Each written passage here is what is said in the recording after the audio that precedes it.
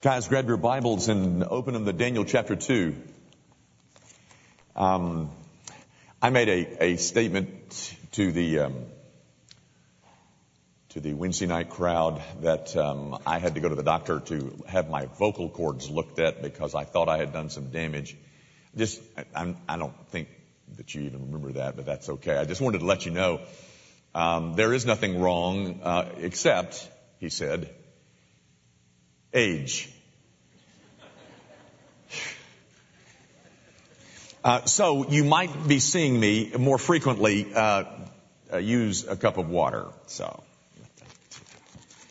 one more system that is not as efficient as it used to be. You follow as I read the first 30 verses out of Daniel chapter 2. This is a long story. We won't get to the second half of it until after Easter. But we're only going to do half of the story today. But you follow as I read the first 30 verses. In the second year of the reign of Nebuchadnezzar, Nebuchadnezzar had dreams. His spirit was troubled, and his sleep left him. Then the king commanded that the magicians, the enchanters, the sorcerers, and the Chaldeans be summoned to tell the king his dreams. So they came in and stood before the king, and the king said to them, I had a dream, and my spirit is troubled to know the dream. And the Chaldeans said to the king in Aramaic, O king, live forever. Tell your servants the dream, and we will show the interpretation. The king answered and said to the Chaldeans, the word for me is firm. If you do not make known to me the dream and its interpretation, you shall be torn limb from limb, and your houses shall be laid in ruins. But if you show the dream and its interpretation, you shall receive from me gifts and rewards and great honor. Therefore, show me the dream and its interpretation. They answered a second time and said, let the king tell his servants the dream, and we will show its interpretation. The king answered and said, I know with certainty that you are trying to gain time because you see that the word from me is firm. If you do not make the dream known to me, there is but one sentence for you. You have agreed to speak lying and corrupt words before me till the times change. Therefore, tell me the dream, and I shall know that you can show me its interpretation. The Chaldeans answered the king and said, there is not a man on earth who can meet the king's demand, for no great and powerful king has asked such a thing of any magician or enchanter or Chaldean. The thing that the king asks is difficult. No one can show it to the king except the gods, whose dwelling is not with flesh. Because of this, the king was angry and very furious and commanded that all the wise men of Babylon be destroyed. So the decree went out, and the wise men were about to be killed, and they sought Daniel and his companions to kill them. Then Daniel replied with prudence and discretion to Arioch, the captain of the king's guard, who had gone out to kill the wise men of Babylon. He declared to Arioch, the king's captain, why is the decree of the king so urgent? Then Arioch made the matter known to Daniel, and Daniel went in and requested the king to appoint him a time that he might show the interpretation to the king. Then Daniel went to his house and made the matter known to Hananiah, Mishael, and Azariah, his companions, and told them to seek mercy from the God of heaven concerning the mystery, so that Daniel and his companions might not be destroyed with the rest of the wise men of Babylon. Then the mystery was revealed to Daniel in a vision of the night. Then Daniel blessed the God of heaven. Daniel answered and said, blessed be the name of God forever and ever, to whom belong wisdom and might. He changes times and seasons. He removes kings and sets up kings. He gives wisdom to the wise and knowledge to those who have understanding. He reveals deep and hidden things. He knows what is in the darkness, and the light dwells with him. To you, O God of my fathers, I give thanks and praise, for you have given me wisdom and might, and have now made known to me what we asked of you, for you have made known to us the king's matter. Therefore Daniel went in to Arioch, whom the king had appointed to destroy the wise men of Babylon. He went and said thus to him, do not destroy the wise men of Babylon. Bring me in before the king, and I will show the king the interpretation. Then Arioch brought in Daniel before the king in haste and said thus to him, I have found among the exiles from Judah a man who will make known to the king the interpretation. The king said to Daniel, whose name was Belteshazzar, are you able to make known to me the dream that I have seen and its interpretation?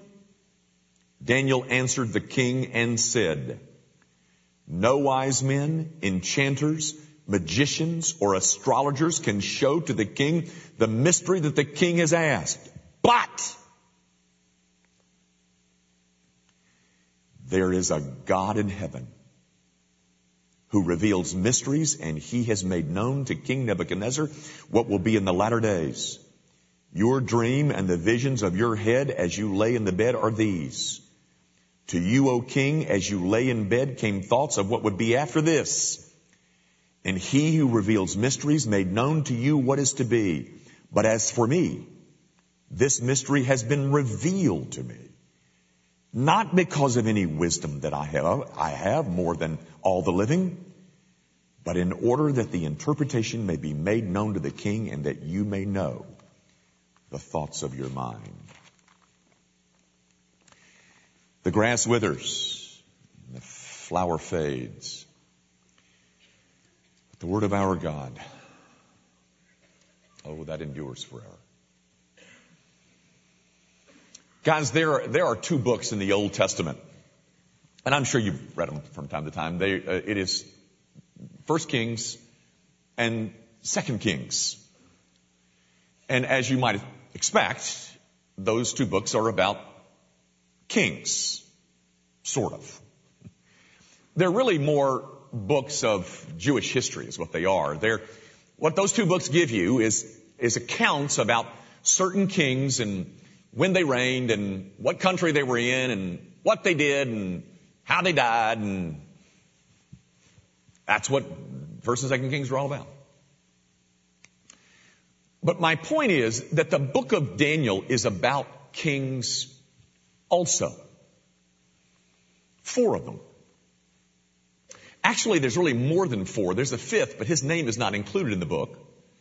It was the son of Nebuchadnezzar who only reigned 2 years, and he was assassinated, so he's not mentioned in the book. But there are 4 kings that are mentioned in the book of Daniel. There's Nebuchadnezzar, Belshazzar, Darius the Mede, and Cyrus the Persian. So my point is, Daniel outlived at least 5 kings, if not more. There's those 4 that I mentioned, and then the one that is not mentioned, that he lived in this area while these 5 guys were doing what kings do. But the book of Daniel, this book that we're reading from, is really about another king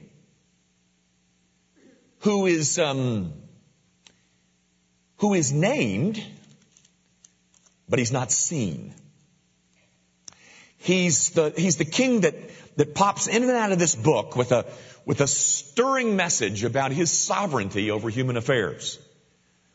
And he uses the life of Daniel as a chalkboard to describe himself and to write or to send a message to the rest of us. And each of these little stories that are so famous and so well known and so enjoyable to read, there is this subtle, understated, embedded invitation to give your life to the King. To have underneath you the bedrock certainty that though kings and their kingdoms, they come and they go, they rise and they fall, they wax and they wane, but to those who belong to the King, they can enjoy a certain calm, a steadiness, a repose, while the world around them is seemingly crumbling all around them. Now, guys, it is into that collage of kings, all these kings, that God strides and stakes a claim that he is the one that rules over all of them. It's mentioned there in verses 20 through 23. In the history of man, there is a king of kings. Now, one of the messages, guys, that I hope that you will derive from our study of this book is that Christians can snatch a measure of hope while kingdoms are waxing and waning and rising and falling and appearing and disappearing in the midst of all kinds of political and geopolitical turbulence. There's a certain calm that Christians can have and should have. Now, that message about this King of Kings is given, it's entrusted to a man whose name is Daniel. And I want to remind you just a little bit about Daniel. First of all, he's a slave. He is also an outsider. He's a member of a minority group. And he is living in the midst of a culture when pagans rule, and they not only rule, but they scoff at what Daniel represents. And not only that, he is in exile, which is kind of understandable if you're a bad guy. But what if you're a good guy, like Daniel? Does God really treat his faithful people this badly? Now, into that setting where this believer is a slave and an outsider and he's being scoffed at and he is in exile, into that setting, this book speaks to all of us who belong to the same king that Daniel belonged to. Guys, I want to look at this story, or at least half of it. As I said, we'll have to look at the other half. It'll be after Easter when we look at the other half. We're going to look at this story, at least half of it. Pardon me. We're going to look at half of it this way. First of all, how little it takes to rock one's world. Secondly, how little the world has to offer by way of wisdom. And thirdly, how much is ours who belong to Christ. We'll look at that story under those three headings. Let's start like this. How little it takes to rock one's world. Gang, again, this is a king with all of his pomp and his power and all of his money and all his big army that's surrounding him. And a dream brings him to his knees. We've all had one of those. That's described in verse 1 that was troubling and woke him up and his sleep left him. But this is a man who is the most powerful leader in the entire world at that time, and he is stopped dead in his tracks while God pries open his conscience and drops a little dream in there. Gang, the war of all wars is when a man is at war within himself. And that's what you're seeing. There is no voice that is more influential in my life than my own. There is one voice that I cannot refuse to listen to. My own. And that's what's going on in Daniel. Humanly, or in Nebuchadnezzar. Humanly speaking, no man should have been or could have been more secure than Nebuchadnezzar. But the one conquest that no rebellious man can ever have is over his own conscience. That thing will make cowards of all of us. You know, I guess the most famous, illustration of that kind of operation is Dickens' Christmas Carol. You remember him, Ebenezer Scrooge? He was the spendthrift, miserly, mean, antisocial, wintry old guy, and he had an employee by the name of Bob Cratchit, and Bob Cratchit had an ailing son whose name was Tiny Tim, and it all takes place on a Christmas Eve, and Bob Marley, the old, Scrooge's old dead partner, shows up to warn him that there are 3 spirits that are about to visit him. And it's the spirit from Christmas past, and the spirit from Christmas present, and the spirit of Christmas is yet to come. And so he takes him through all of this, and the spirit of Christmas present tells him that within a year, Tiny Tim's going to die if he doesn't get some help. But then it's that spirit of the Christmas yet to come, who comes in the chains, and they go out to the cemetery, and they go to a tombstone, and he walks around the tombstone, and there on the front of the name of the tombstone is his name, Ebenezer Scrooge. And his conscience stalks him and ultimately changes him. And you know the story, how he goes back and brings all these gifts to the Cratchit family, and Tiny Tim is made well, and all because God pried open. Well, actually, it's a piece of fiction, but because of the prying open of a conscience that operates and brings him to it. It only takes a dream. That's all it takes for Ebenezer Scrooge, for Nebuchadnezzar, and for you and me. It's all it takes. In the midst of all the pomp and the power and the show and the army and the money and all the success and the reputation, all it takes is a dream that's dropped into the pried open conscience because God has access to it. The second thing that I want you to notice, that in the midst of this troubling situation for Nebuchadnezzar, I want you to notice how little the world offers him in terms of wisdom. He's driven almost crazy to utter madness, and so he calls in all of his enchanters and his soothsayers and his magicians, and he says, all right, fellas, help me out here. And this is what they get from him. Verse 10. There is not a man on earth who can meet the king's demand. We haven't got what you want or what you need. No man on earth has that. Job says it in a way. This is out of the book of Job. He says, but where shall wisdom be found? And where is the place of understanding?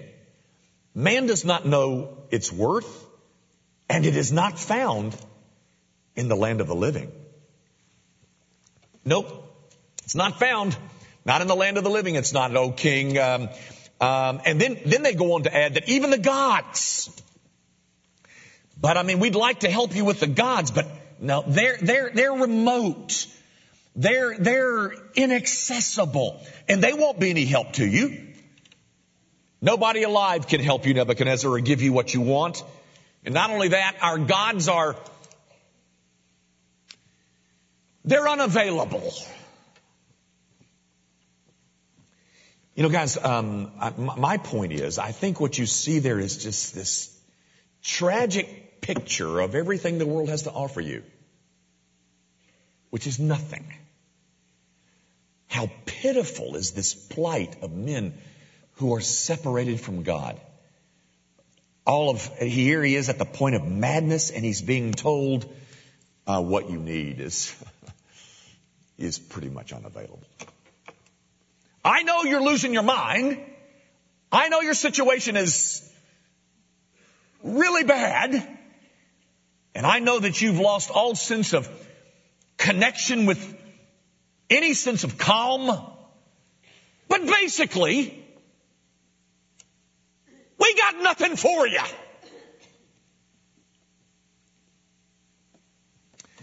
Not me, not them, not here, not there, not now, not later, not ever. We got nothing for you. Oh, I know that life has not worked out for you, but I got nothing for you. Make the best of it. Buck up. Because there's nothing here. Wisdom doesn't lie in the land of the living. There's no man alive that can help you.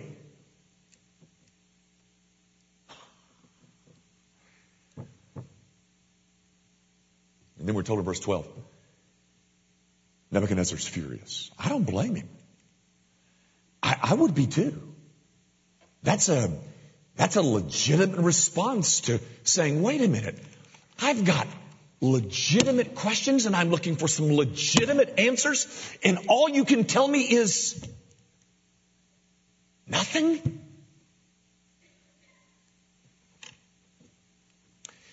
Desperation makes people do some wild things, ladies and gentlemen. Desperate men do desperate things. When my life hasn't turned out exactly the way I had hoped, when the life that I had planned for myself didn't come to fruition, and happiness seems to elude me, even taunt me, and everything that I've tried comes up empty, then I just might take some drastic actions. Like go out and have an affair. Or I may even drink myself into oblivion. I may take my life. And the best thing that clinical psychology can tell you is you're having a midlife crisis, or you're a control freak. But at the end of the day, ladies and gentlemen, here's where the world drops you off. It drops you off at the end of verse 11. Right after that quotation mark there. I don't know about your translations, but I remember when I was studying this, right after that quotation mark in my translation, there's this blank space right after the quotation mark. And that's where all of the wisdom and all of the gods of the world drops you. Right in that little blank space. And there I am, stuck with all of my fears, with all of my problems.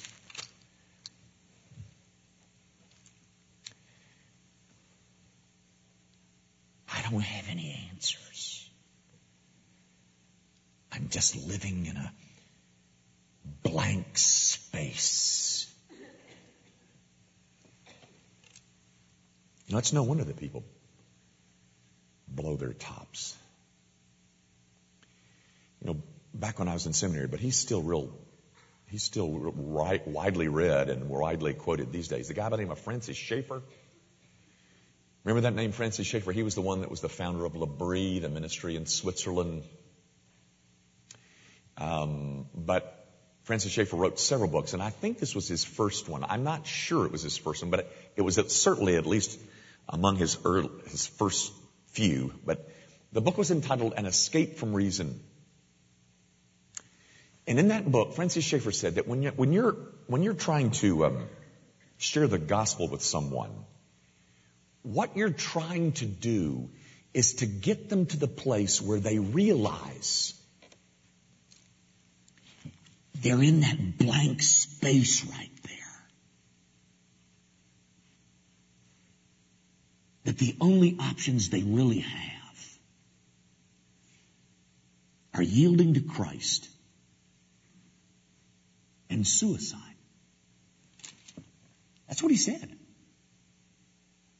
That when we speak to people about their need, The goal of that conversation is to bring them to the place where they realize I'm stuck with all my fears, all my hurts, all my problems right there in a blank space. Nobody's got any answers for me. Why live?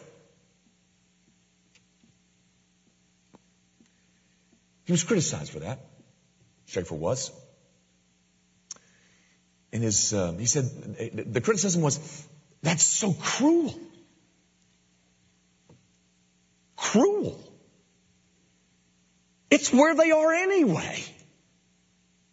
Stuck in a blank space, dropped off with all their fears and no answers.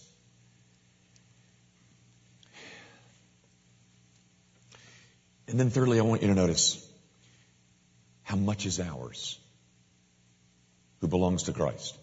Into that vacuum, that blank space, that unstable vacuum, now enters one who represents a whole new possibility. He represents a whole new counterculture, living right there under their noses, right there inside the kingdom of men. His name is Daniel. And he belongs to another king. He belongs to the one that's not visible. And he belongs to the one king that nobody bows to, except a handful, he and 3 of his friends. He's the one who has been pushed so far to the edges and the margins of the culture that they don't even know that he's existed anymore. And yet, the only hope that Babylon has, the only hope that Nebuchadnezzar has, the only hope that these magicians and soothsayers have is Daniel. And what he stands for. These people don't know it, ladies and gentlemen. But their only hope for survival lies in the hands of some slaves,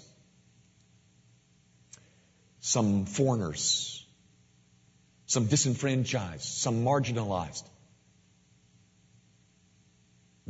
Their only hope to make it through this lies with them. The stage is set for Daniel to enter, and enter he does. But guys, let me say again, this is not about Daniel.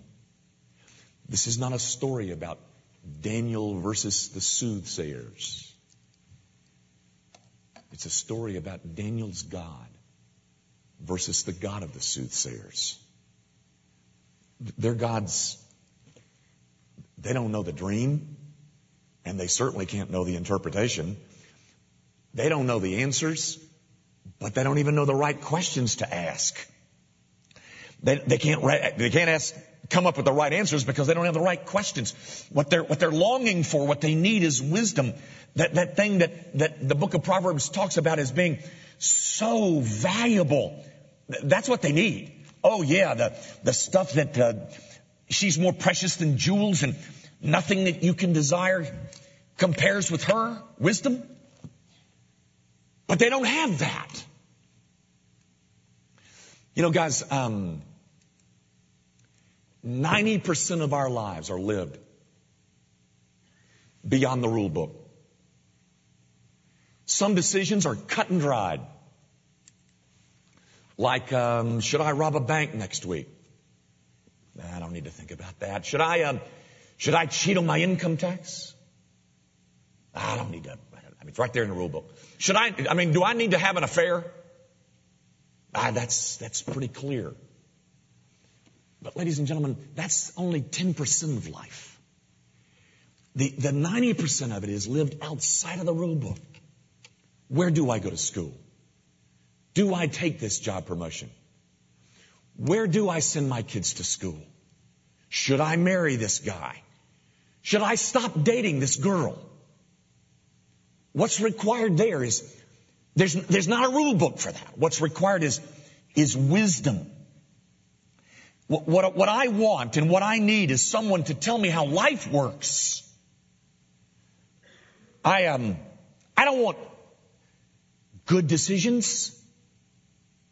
I want wise decisions. I want to be competent in the face of the complexities of life. That's what wisdom is. Competency in the face of the complexities of life. Science can give me the facts, but it can never give me wisdom. Science can tell me what is, but it cannot tell me what ought to be. And very frankly, ladies and gentlemen, I hope you notice this in the story. Neither can Daniel. Daniel makes that very clear. I didn't give you this, Nebuchadnezzar. Verse 30. This is not coming from me. What Daniel does know is that he knows the source. He knows where to go. And that's what you see him doing in verses 17 and 18. He calls his friends around and says, listen, we need to pray. And then in verse 19, I tried to slow down when I read it. I hope you heard that. But in verse 19, it says he gets it because God revealed it. It's not that he figured it out.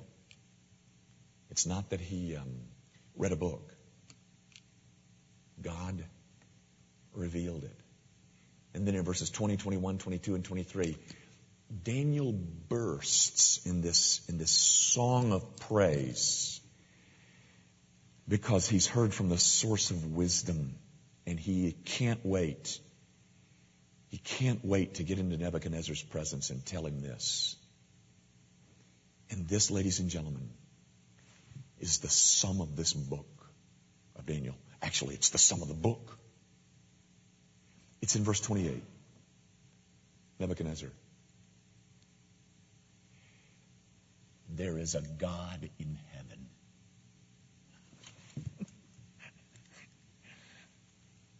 I know you forgot that, Nebuchadnezzar. But Nebuchadnezzar, there is a God in heaven. And let me tell you about him. He changes times and seasons. He removes kings and sets up kings. Nebuchadnezzar, that means you and me. He puts kings in places and he takes them out. And Nebuchadnezzar, he gives wisdom to the wise and knowledge to those who have understanding. That is, wisdom is his to give to whomever he sees fit, whenever and however he wants. And guys, that's the great message of this book. It's not about Daniel. It's about God. God and his power. God and his sovereignty. God and his wisdom. It's all put on display. Whenever, wherever, however he sees fit. It's the most hated message in America today. It's the most hated message in the world today. When the sovereign God tells man who wants to be sovereign himself that he isn't. Nebuchadnezzar, you're not in charge here, Bubba.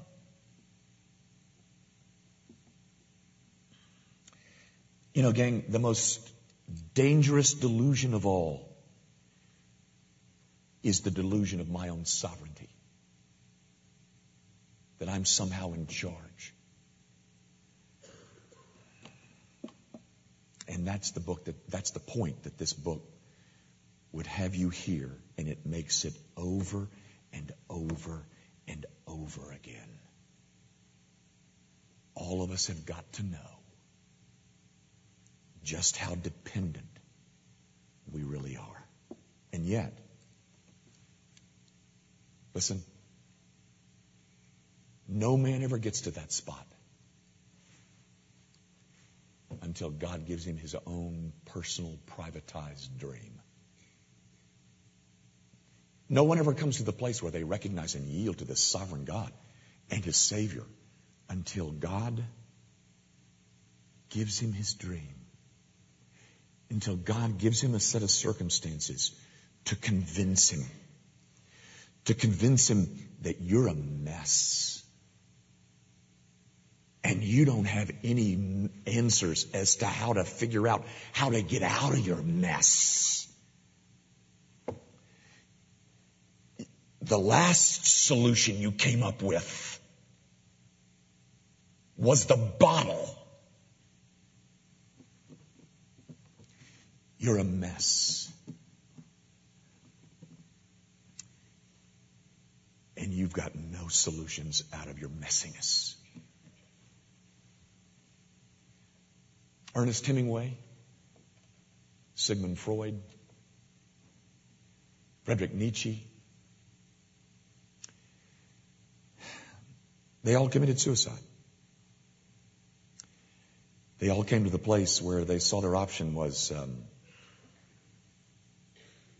yield to this Christ or suicide.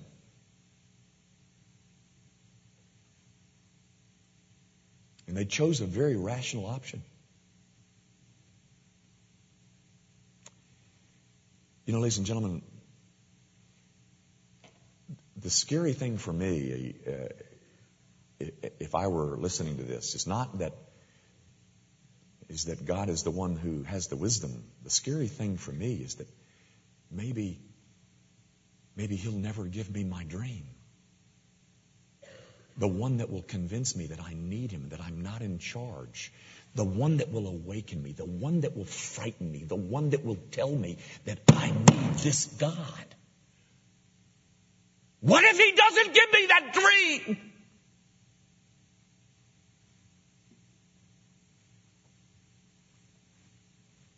Am I going to end up like Ernest Hemingway? Ladies and gentlemen, there is a God in heaven to whom belongs all wisdom.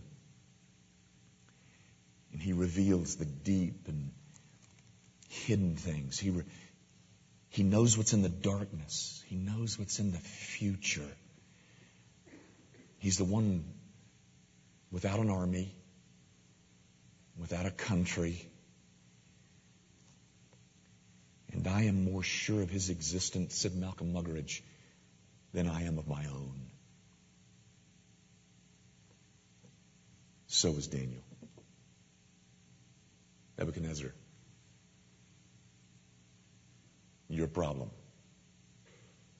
is that you've never yielded to that God who is in heaven.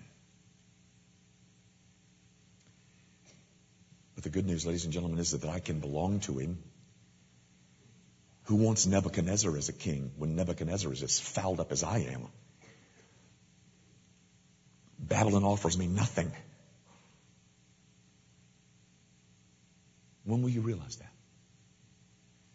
When will you realize that the only thing that the world can do is drop you off right after verse 11? Stuck with your pain, stuck with your questions, stuck with your fears, stuck with your emptiness, stuck with your purposelessness, and no answers. Gang, the Bible introduces Babylon in Genesis 10th chapter of the Bible, as the center of Nimrod's kingdom. Chapter 11 of Genesis, the 11th chapter of the Bible, is the whole story of the Tower of Babylon. The Tower of Babel took place in Babylon. And then you go to the end of the book, the end of the Bible, in Revelation chapter 18, and Babylon is used as an illustration of all the wickedness that man can possibly come up with being destroyed.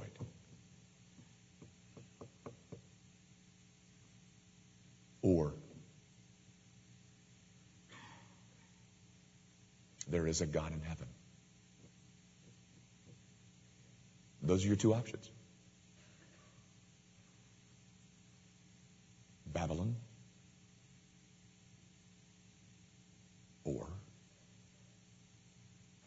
the God and Father of our Lord Jesus Christ, who lived the life that I should have lived, and died the death that I should have died.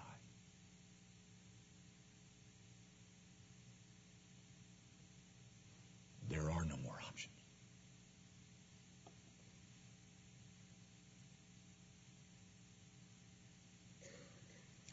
Our Father, I pray that you will remind us from this story that everything that the world has to offer, the best that they have to offer is an empty space and leaves me with all of my fears and my pain. And I, along with Daniel, bless you as the one who removes kings and sets up kings, the one who gives wisdom to the wise and knowledge to those who have understanding, the one who gives it as he sees fit. And I pray, oh God, that you will draw your people's attention to the beauty of their position, of all that belongs to us, because we are in Christ. And we who are, we bless you that you pried open our conscience at some point in our lives and convinced us that we were sinful, so much so that our only hope was found in a God-provided Savior. We bless you, O God, that you have drawn us to yourself. I pray that you will do it again. Not because Daniel spoke, and not because Jimmy Young did, but because you did. Speak, O God, who resides in heaven. We ask it, of course, in Jesus' name.